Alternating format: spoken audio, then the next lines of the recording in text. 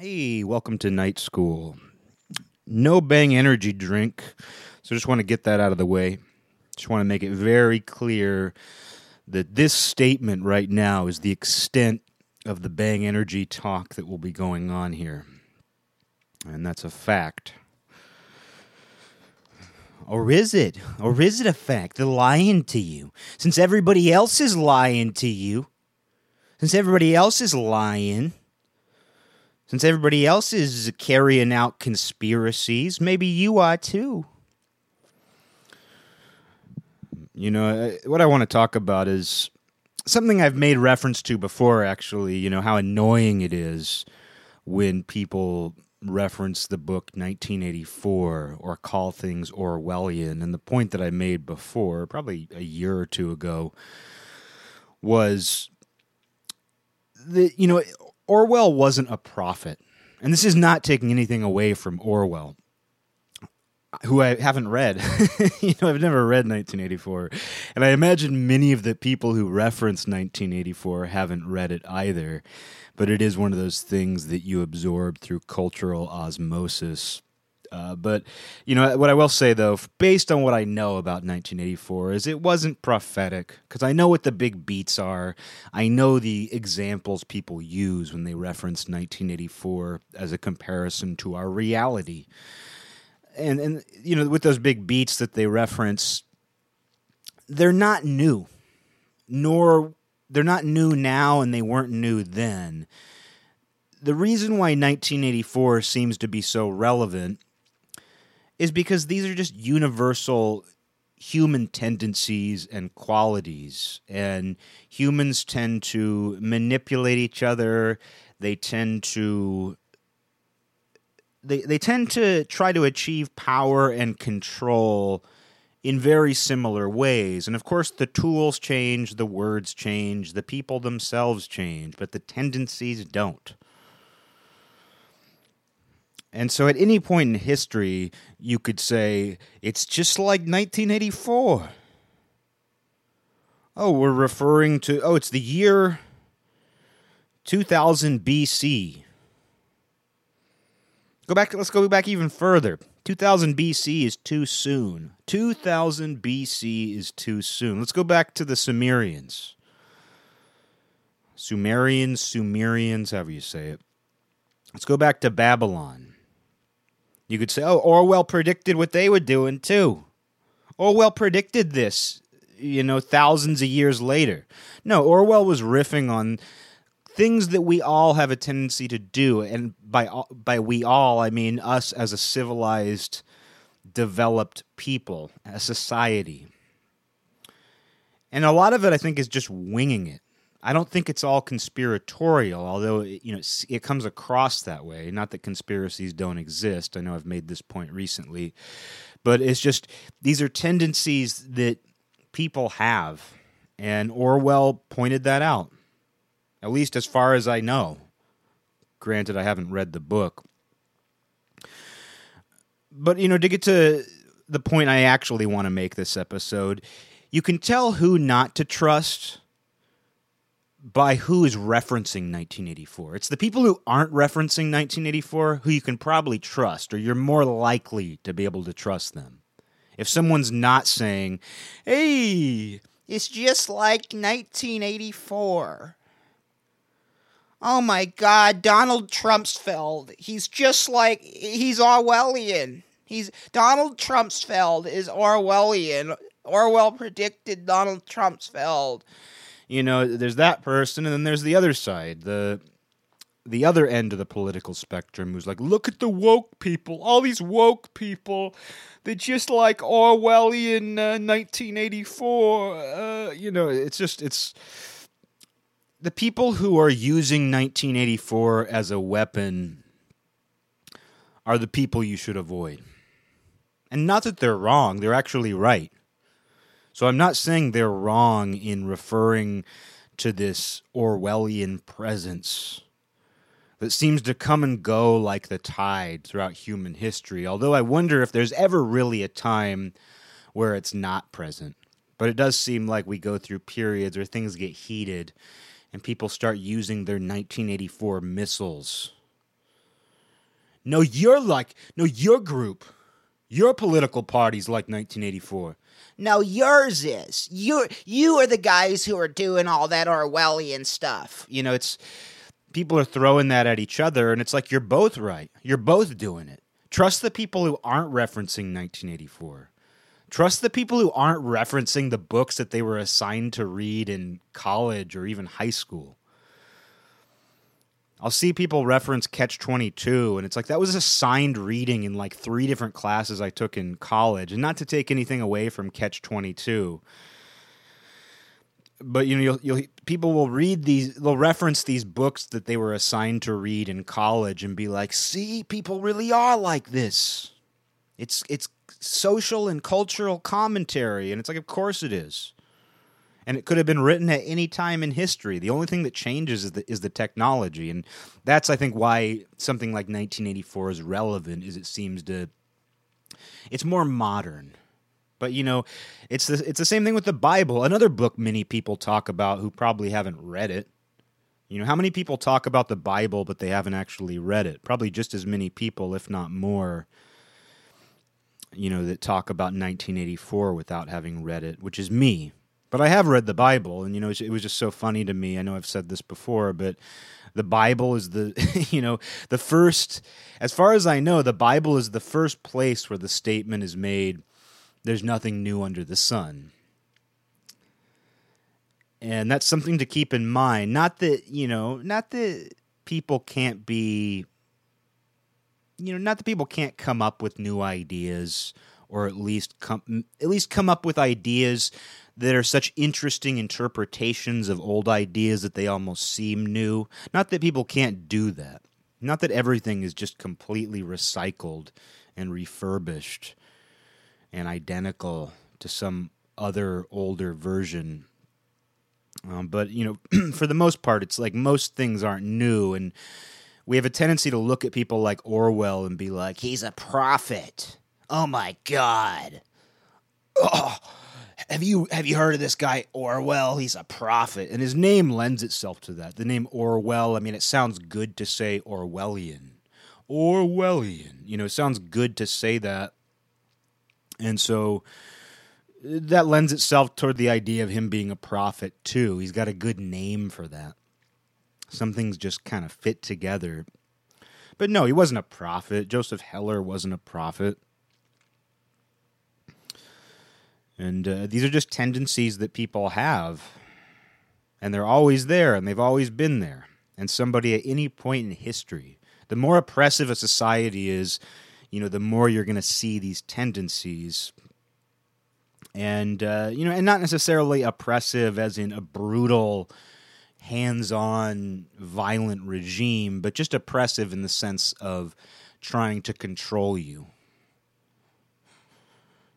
And you know, and even though I'm saying everybody who volleys this 1984 Orwellian accusation, even though they're all right, they're also all wrong. Because they do notice some of these tendencies and rightfully point them out. Oh, hey, that's kind of like 1984. That's kind of like 1984. What you're doing? Even though, you know, they're right half the time. You know, I'm just throwing that out. I don't know the actual percent, but, you know, even though they're right some of the time, they throw it out so much that they're also wrong a lot of the time too. They'll also look at something totally random. Oh, you're tying your shoelaces that way? Kind of reminds me of 1984.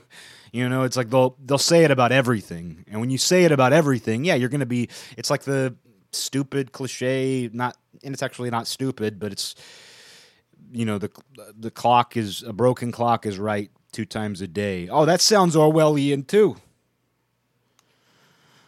Talking about time. But yeah, it is just funny how, you know, anybody who's throwing out some sort of reference to 1984 like it's it's so profound. How about send an email to your college professor. Save it for your college professor. You know? If you're a functioning adult going about your daily life, save your, "Oh my God, it's like 1984 with Donald Trumpsfeld. Donald Trumpsfeld is like the leader. He's changing facts and he's changing words. He's saying up is down. He's saying up is down. Have you heard these woke people? These woke people are saying 2 + 2 = 5. It's like 1984. Okay, I'm done. I'm done talking about 1984. My point is that trust the people who aren't making references to these cliche examples that are timeless. And they refer to how things always are and how they've always been. I mean, it plays into my last episode, or one of my last episodes, about how gaslighting is going on everywhere all the time. We try to single it out like, oh, gaslighting only happens when a husband is trying to manipulate his wife. It does happen then, but it's also happening all the time anyway. It's how people try to manipulate and control each other. It happens when your girlfriend calls you a hypochondriac, even though you know you're sick. I'm not going to name names here. But anytime you call somebody a hypochondriac, you're potentially gaslighting them. But and the blood's going to be on your hands. The blood's going to be on your hands when you find out they have an ulcer. An ulcer. But, you know, it's the same idea that I was riffing on in the gaslighting episode, where gaslighting is going on all the time between all people with any kind of relationship. It's going on between strangers. The stuff that people point out that's Orwellian, it's going on all the time. It's always been going on all throughout history. The technology changes, the words change, the people change. You know, the names of countries change. It's really the same thing. And that's not me dismissing it. That's not me pointing that out to say, oh, don't worry about it. Don't worry about these, you know, misanthropic, cynical tendencies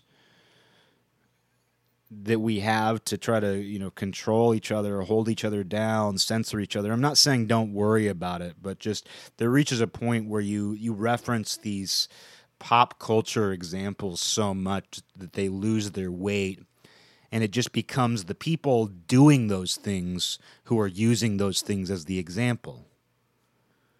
And, you know, if you've ever seen there's those maps you can look at online that show, I guess, DDoS, I think that's what they're called, denial of service attacks going on across the globe. They're very cool. It makes you feel like you're in the future, but you can go to these websites that show kind of a dark map of the world with countries outlined, and you see all these what look like colorful like comets flying back and forth between all these countries and cities, and what it's showing is how many denial of service attacks, how many like hackers are trying to shut down and attack other servers and this and that across the globe.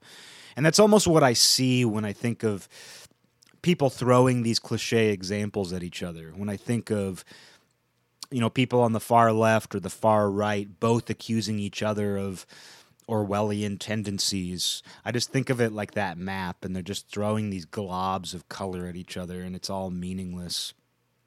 Except it's not. It's not meaningless. It just, you know, it's them trying to shut each other down. It is sort of like this hacking example I'm using of denial of service, basically trying to shut each other down. And the best thing to do is just not do it. And I'm not trying to one-up anybody by saying, oh, I'm too good for Orwellian references.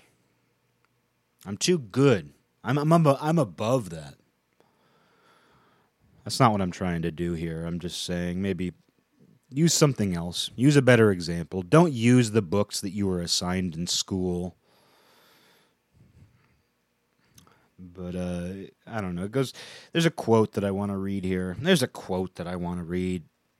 You know, I've mentioned Marshall McLuhan on here, and it's another example where there's this tendency to look at figures from the past decades and say he was a prophet.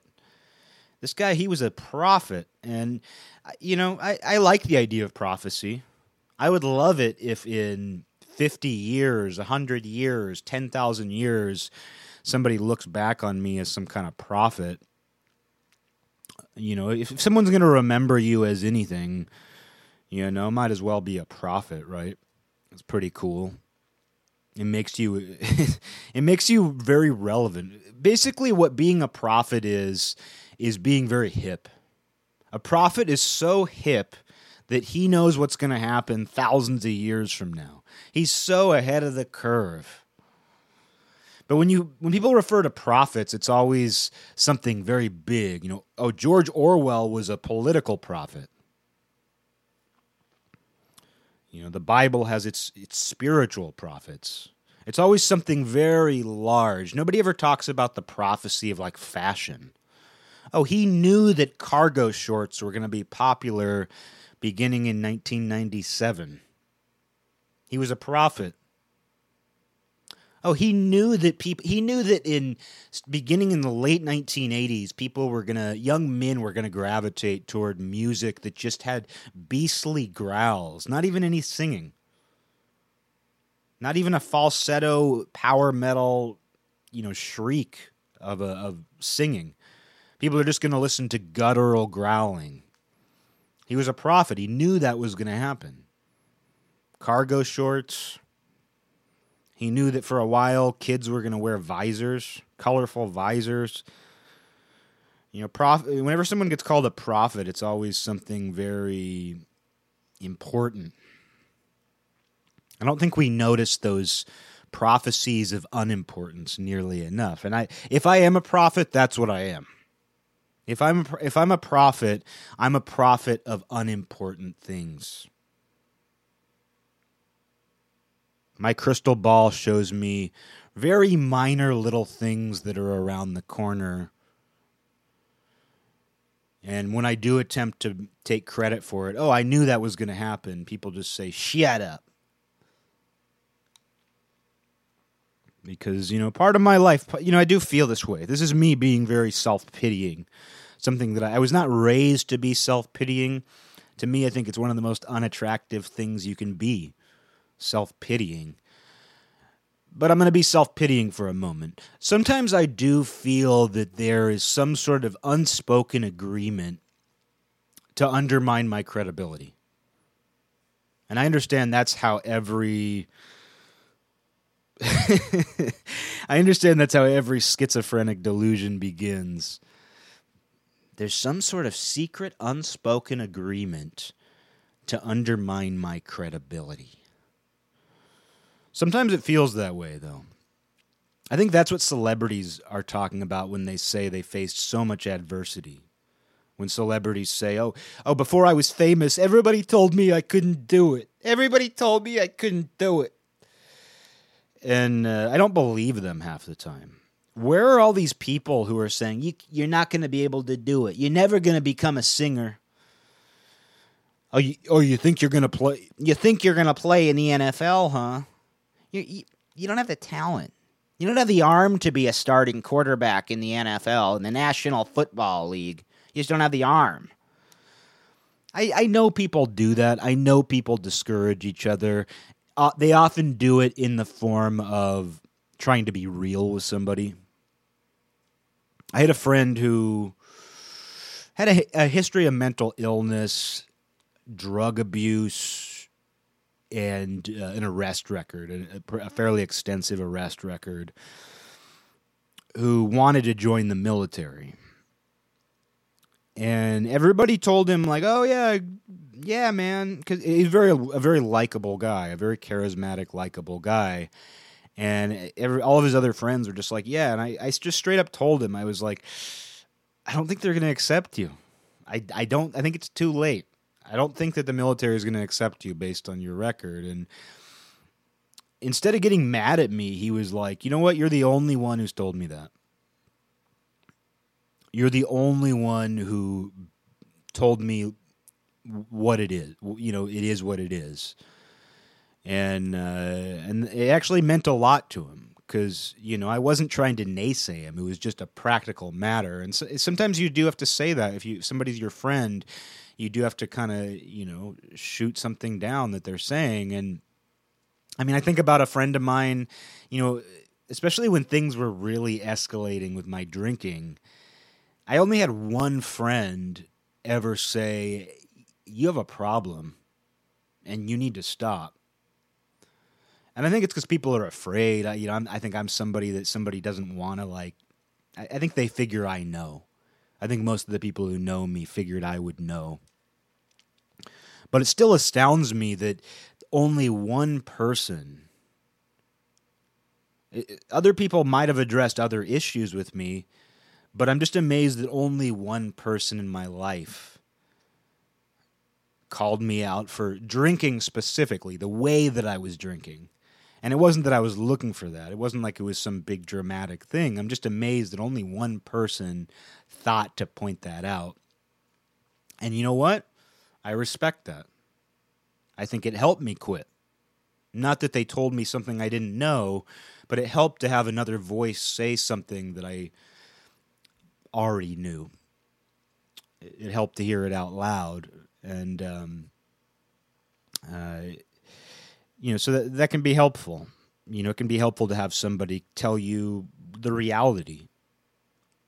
But to get back to what I was saying, there's this tendency for famous people, for celebrities, they talk about all this adversity they faced. And, of course, they faced a difficult road. It's difficult to not just be good at something, to not just put the work in to be good at something, but then to achieve some sort of public recognition and fame and fortune and all of that. So it's a difficult road, and there is adversity, but you'll hear this common, this refrain about all these people who were like what people used to call their haters. I don't really hear that as often anymore, but you'd hear about that, and I sometimes wonder how much of that is in somebody's head. How much of that was people just... Because sometimes I think that we live in this world that, we're so used to people patting us on the back in this superficial way that when someone doesn't do that, we almost think that that's somebody naysaying us. I mean, to use the most obvious, embarrassing example, it's almost like when someone doesn't like your posts. I've noticed that you never like any of my posts. I notice you never like any of my pictures anymore. And I was talking about a walk I was on where I heard this dad talking about presumably his son and somebody else's son. And he was saying, he's like, I've noticed, Daniel never likes Ziggy's photos anymore. He used to always like his photos, and this is something that parents are observing in their children. This is the world we live in. It's embarrassing, or it used to be embarrassing, to talk about the internet like it mattered, but clearly it does. And parents are noticing whether their kids are liking their friends' posts. You notice. You notice. You know. It's one of those things where you do. You don't have to care. But if you use any of these things, if you use social media, it doesn't mean you check. It doesn't mean you review.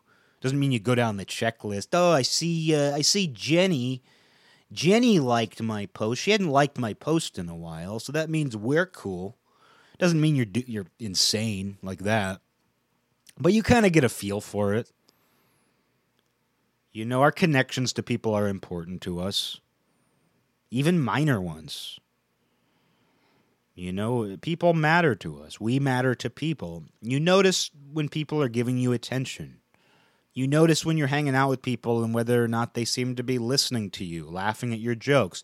You notice when your girlfriend, who used to laugh at every single thing you said when you first started dating, you notice when she starts to roll her eyes more often than not. You notice when she starts to be short with you more often than not. We notice things. We're a species that notices these things. And, but I think there's a tendency because of that, because we do notice these things, whether we want to or not. I think you can program yourself or you can just naturally not care as much. But, I mean, you kind of notice when someone seems to be on your side or not. But I think we've gotten so used to people patting us on the back for every little thing. It's like you go to the bathroom and your parents clap.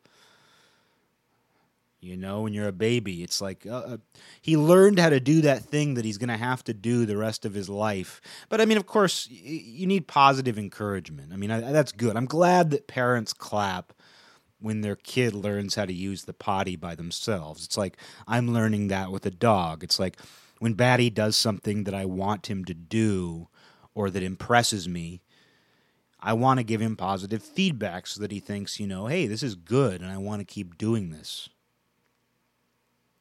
If he catches the ball in his mouth without it touching the ground, I let him know that that's good. I want him to be good at catching the ball. I don't want him to be bad at catching the ball. But you give your kid positive reinforcement, I imagine, in the same way that you do a dog. But I do think that we've gotten so into this culture of self-esteem, and I don't want to be one of these people who's like, oh, participation. Oh, what, you want, a participation trophy? I get so sick of these things that people say. But it is that sort of thinking where it's like I think people have gotten so used to getting credit even when it's not deserved. They're so used to getting applause. They're so used to getting likes. They're just used to this superficial support system that when they pick up on somebody not playing into that, they are very aware of it. It's that negativity bias. It's the one person in the crowd who isn't clapping. And you'll hear famous performers talk about that. They'll talk about being in a very crowded auditorium, musicians, comedians, and everyone's there to see them, but they will notice the person in the back of the room who isn't into it or isn't outwardly into it. And that's often me. That's kind of me. Like when I used to go to a lot of shows, concerts, I was never the guy who was like up front headbanging. Dude, you guys rule. Oh my, you guys are so fucking good. Oh my God. I was never the guy like just giving that extroverted attention. That's not how I engage with things. I'm an observer. Even the things I like, I tend to be more of an observer. So I can easily come across, and it's come across socially in my life too, where it's like, sometimes people don't know how to read me because I'm not necessarily the guy smiling or whatever. But so sometimes we have a tendency to think that we're facing adversity that isn't even there, and of course it makes for a good story. That's why celebrities say that, is because they have some sort of guilt over being famous and getting money and attention, and it makes them feel less guilty if they can say, well, I had all these people who hated me and tried to kill me along the way. Jennifer Aniston, before she was on Friends, they were people trying to kill her so that she would not be a famous actress. I always use Jennifer Aniston as the example, and I think it's totally unfair. I've invented this backstory for Jennifer Aniston, and longtime listeners of this show will know that I've done this to her before. It turns out if Jennifer Aniston does have some sort of story about facing adversity, it's because I've talked so much shit about her, so much undeserved shit about her on this show. And you know what? I have no problem with her. For whatever reason, one day I decided to use Jennifer Aniston as an example, and I never stopped. I have a problem. But anyway, it's like there were people trying to kill. There were people with spears hurling them at Jennifer Aniston on her way to auditions. And just through her own hard work, she managed to get a gig on Friends. But she faced real adversity. No, but the reality is we have this tendency to invent adversity. It makes us feel like we got past something, and sometimes we did. Because I think sometimes you do. Sometimes there are people who naysay. Sometimes there are people who tell you can't do something. But I just wonder how often that truly happens. I don't know. Prophecy. I prophesized that person was going to be famous. I knew it. I just knew they were going to be famous. I'm the celebrity prophet. which even there is a guy called the Prophet, but I think he does stuff with business. I'm the other celebrity prophet. I can tell you exactly who's going to be famous. I should start a talent agency. The Prophecy Talent Agency. That's where all of this is leading. But yeah, that idea of prophecy, and we have a tendency to look at certain people who were very intelligent and very perceptive, aware people, and say, "Oh, they were a prophet. They knew exactly what was going to happen." And I'm not going to take I'm not trying to take anybody down from that pedestal. If you think somebody was a prophet, if you think George Orwell was a prophet, please, I've got nothing against that. Whatever. If that's what you think, that's what you think. But I think more often than not, it's just that there are similar tendencies that play out, and it's not that hard to predict them. I think if you pay attention to what people do, what they say, if you read history, if you study just even a little bit of social psychology, you'll see that people behave very similarly, and the tools change, the people change, the words change, but the same basic ideas often play out. And Marshall McLuhan's somebody I've referenced on here before, and he is another one of those people where you look back at things he was saying in the 70s, especially about how technology was going to shape the future, and you just think, oh my God, this guy with a prophet. And sure, he did have a very good read on how things were headed. And that was even, he was saying many of these things before the internet was around. But he was just seeing what the hyperconnectivity of technology was doing and was going to do as it progressed. And I have a quote from Marshall McLuhan I'd like to read.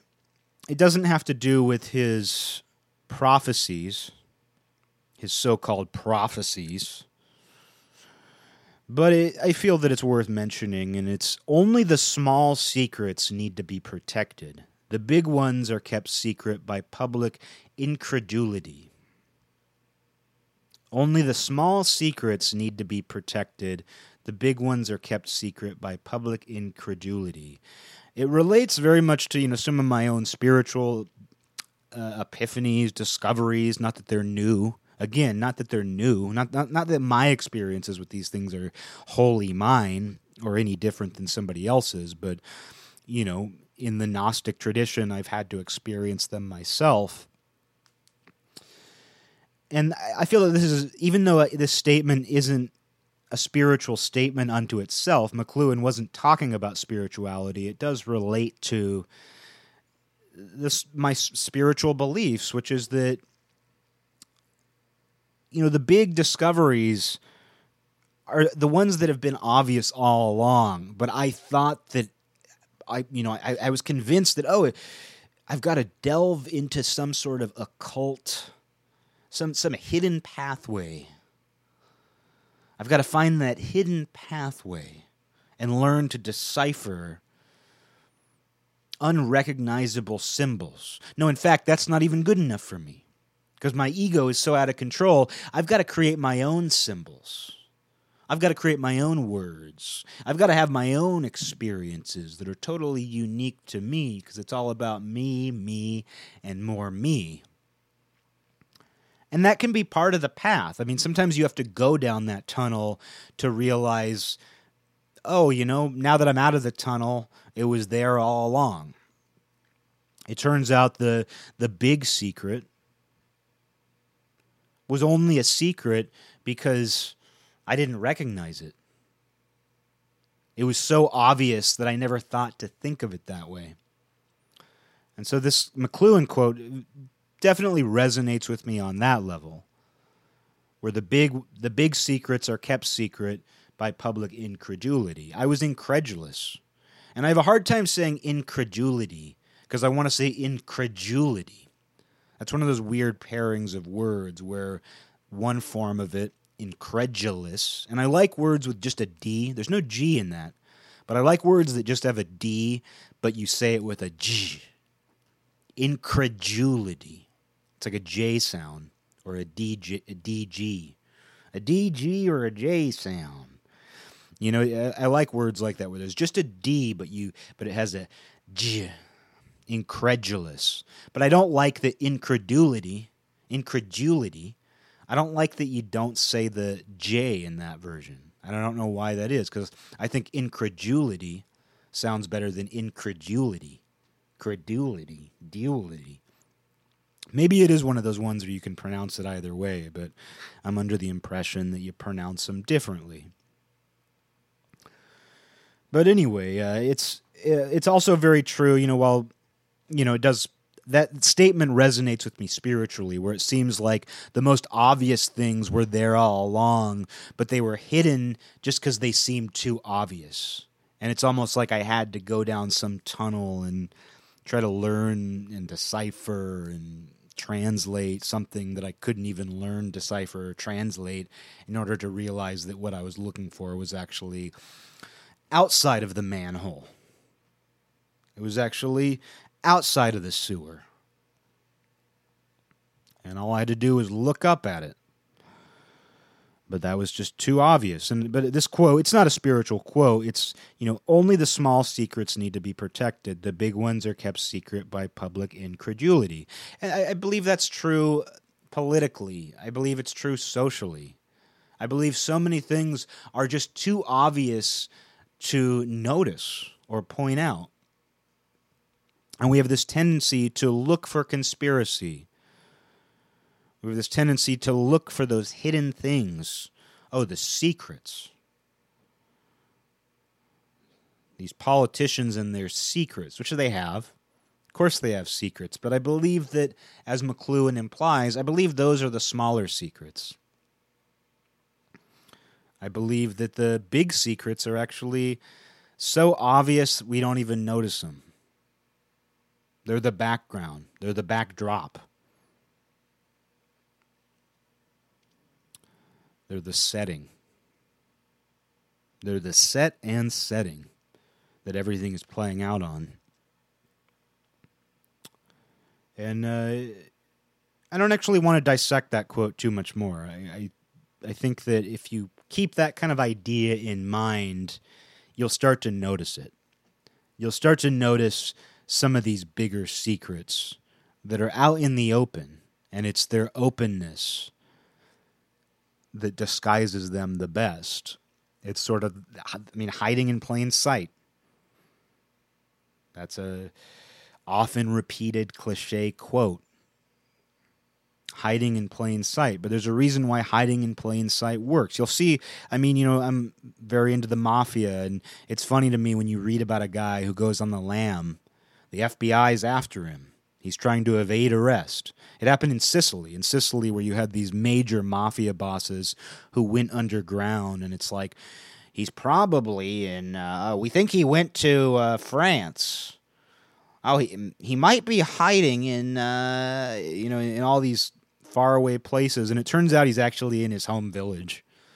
He's living in a farmhouse in his home village, and he's just living a very low-key lifestyle. Happened with Whitey Bulger to some extent. You know, there were all these stories about Whitey Bulger, you know, the Boston Irish informant gangster, where, you know, he went on the lam, and there were all, before he got caught, there were all these stories about him being in Europe, and maybe he did go there, but there were all these, you know, fancy stories about Whitey Bulger. He's in Ireland. He's in Europe. And it turned out he was just in California. He and his girlfriend were just in California, living in an apartment, hiding in plain sight. Not to say people don't go deeper. I mean, Saddam Hussein was hiding in, speaking of manholes, Saddam Hussein was hiding in a manhole Sometimes people do hide. Sometimes big secrets do get hidden too. It's not like it's 100% true, this McLuhan quote. Sometimes big secrets are protected. But I do feel that some things are just almost too obvious to notice. And now's the time to really think about that. In this time of everybody throwing 1984 at each other. It's like I'm almost imagining Democrats and Republicans, or leftists and conservatives. I'm imagining them on two different sides of a fence just throwing copies of 1984 at each other. No, you're Orwellian. No, you're Orwellian. You are. That's kind of how I'm imagining things. But yeah, I mean, like with everything going on, that I mentioned before how everybody's become a conspiracy theorist. Even very moderate people that I know, people that I never would have imagined would dig in, who would dig their heels into this idea that there are nefarious plots going on all around. But times of uncertainty do that to you. Times of uncertainty naturally make you paranoid. And when you have a lot of people paranoid, and not just a lot of people paranoid, but a lot of people who feel that they can't trust even the people close to them. When people are feeling that level of paranoia, where it's not just paranoia of the government, not just paranoia about this new civil rights movement, not just paranoia about the coronavirus, getting shipped to the coronavirus, not just paranoia about disease, China, but people are even feeling paranoid about the people in their lives. People feel paranoid because somebody doesn't like their post, probably. People feel paranoid because their girlfriend is acting cold. Their boyfriend is being mean. People are just worried. And that sometimes it's easier to then worry about things you can't see. It's easy to be like, oh, well, there's all this stuff bothering me in my life that's all around me and that I interact with every day. But I'm going to worry about all these things I can't see that politicians are doing. I'm going to worry about this group of people who nobody knows, who are secretly controlling everything. It's a coping mechanism in many ways.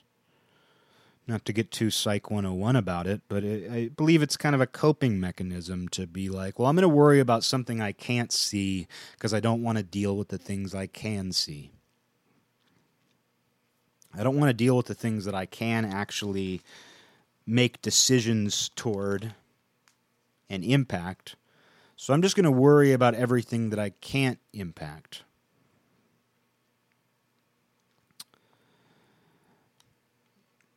And I'm going to say it's just like 1984. Because when people say that too, when someone says it's just like 1984, what you're doing is just like 1984, you're not offering much of a counterpoint.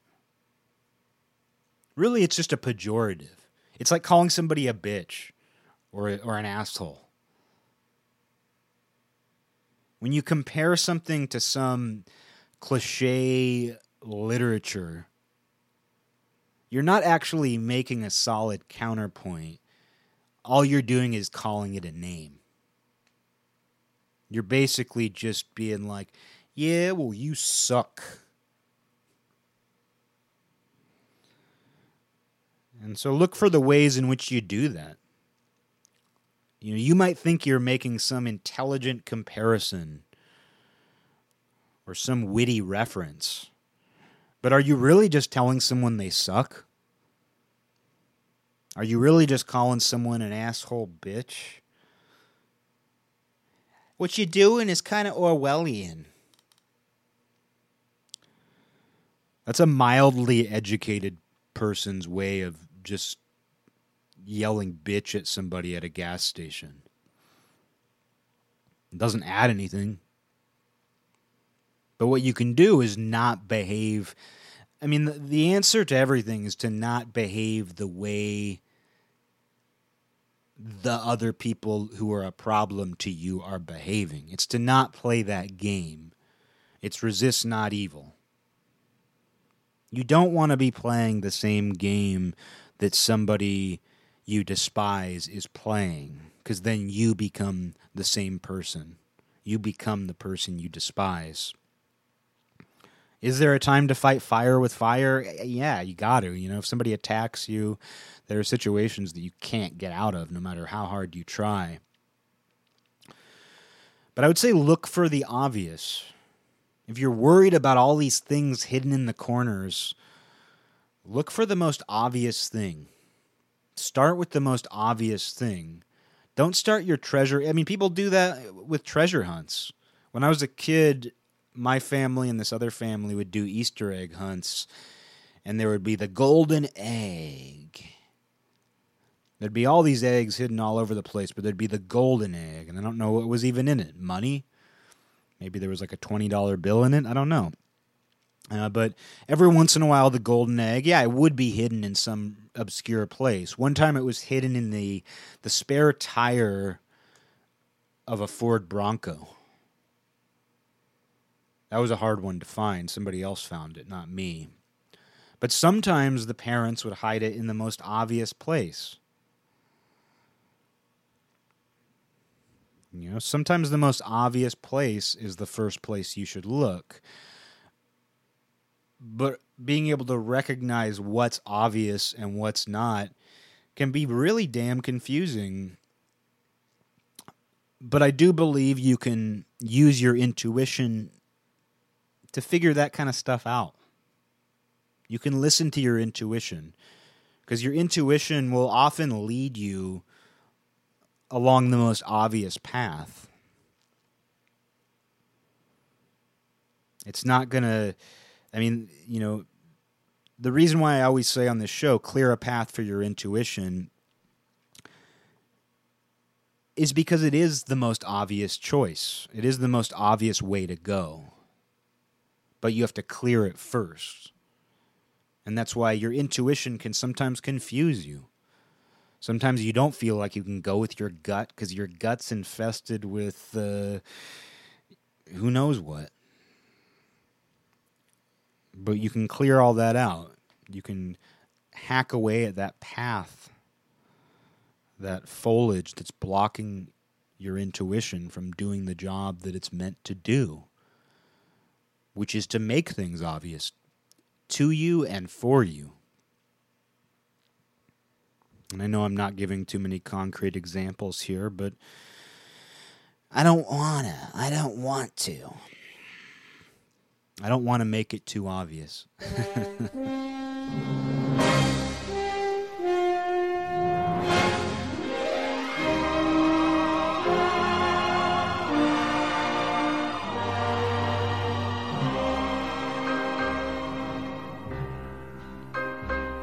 This land is mine. God gave this land to me. This brave, this golden land to me.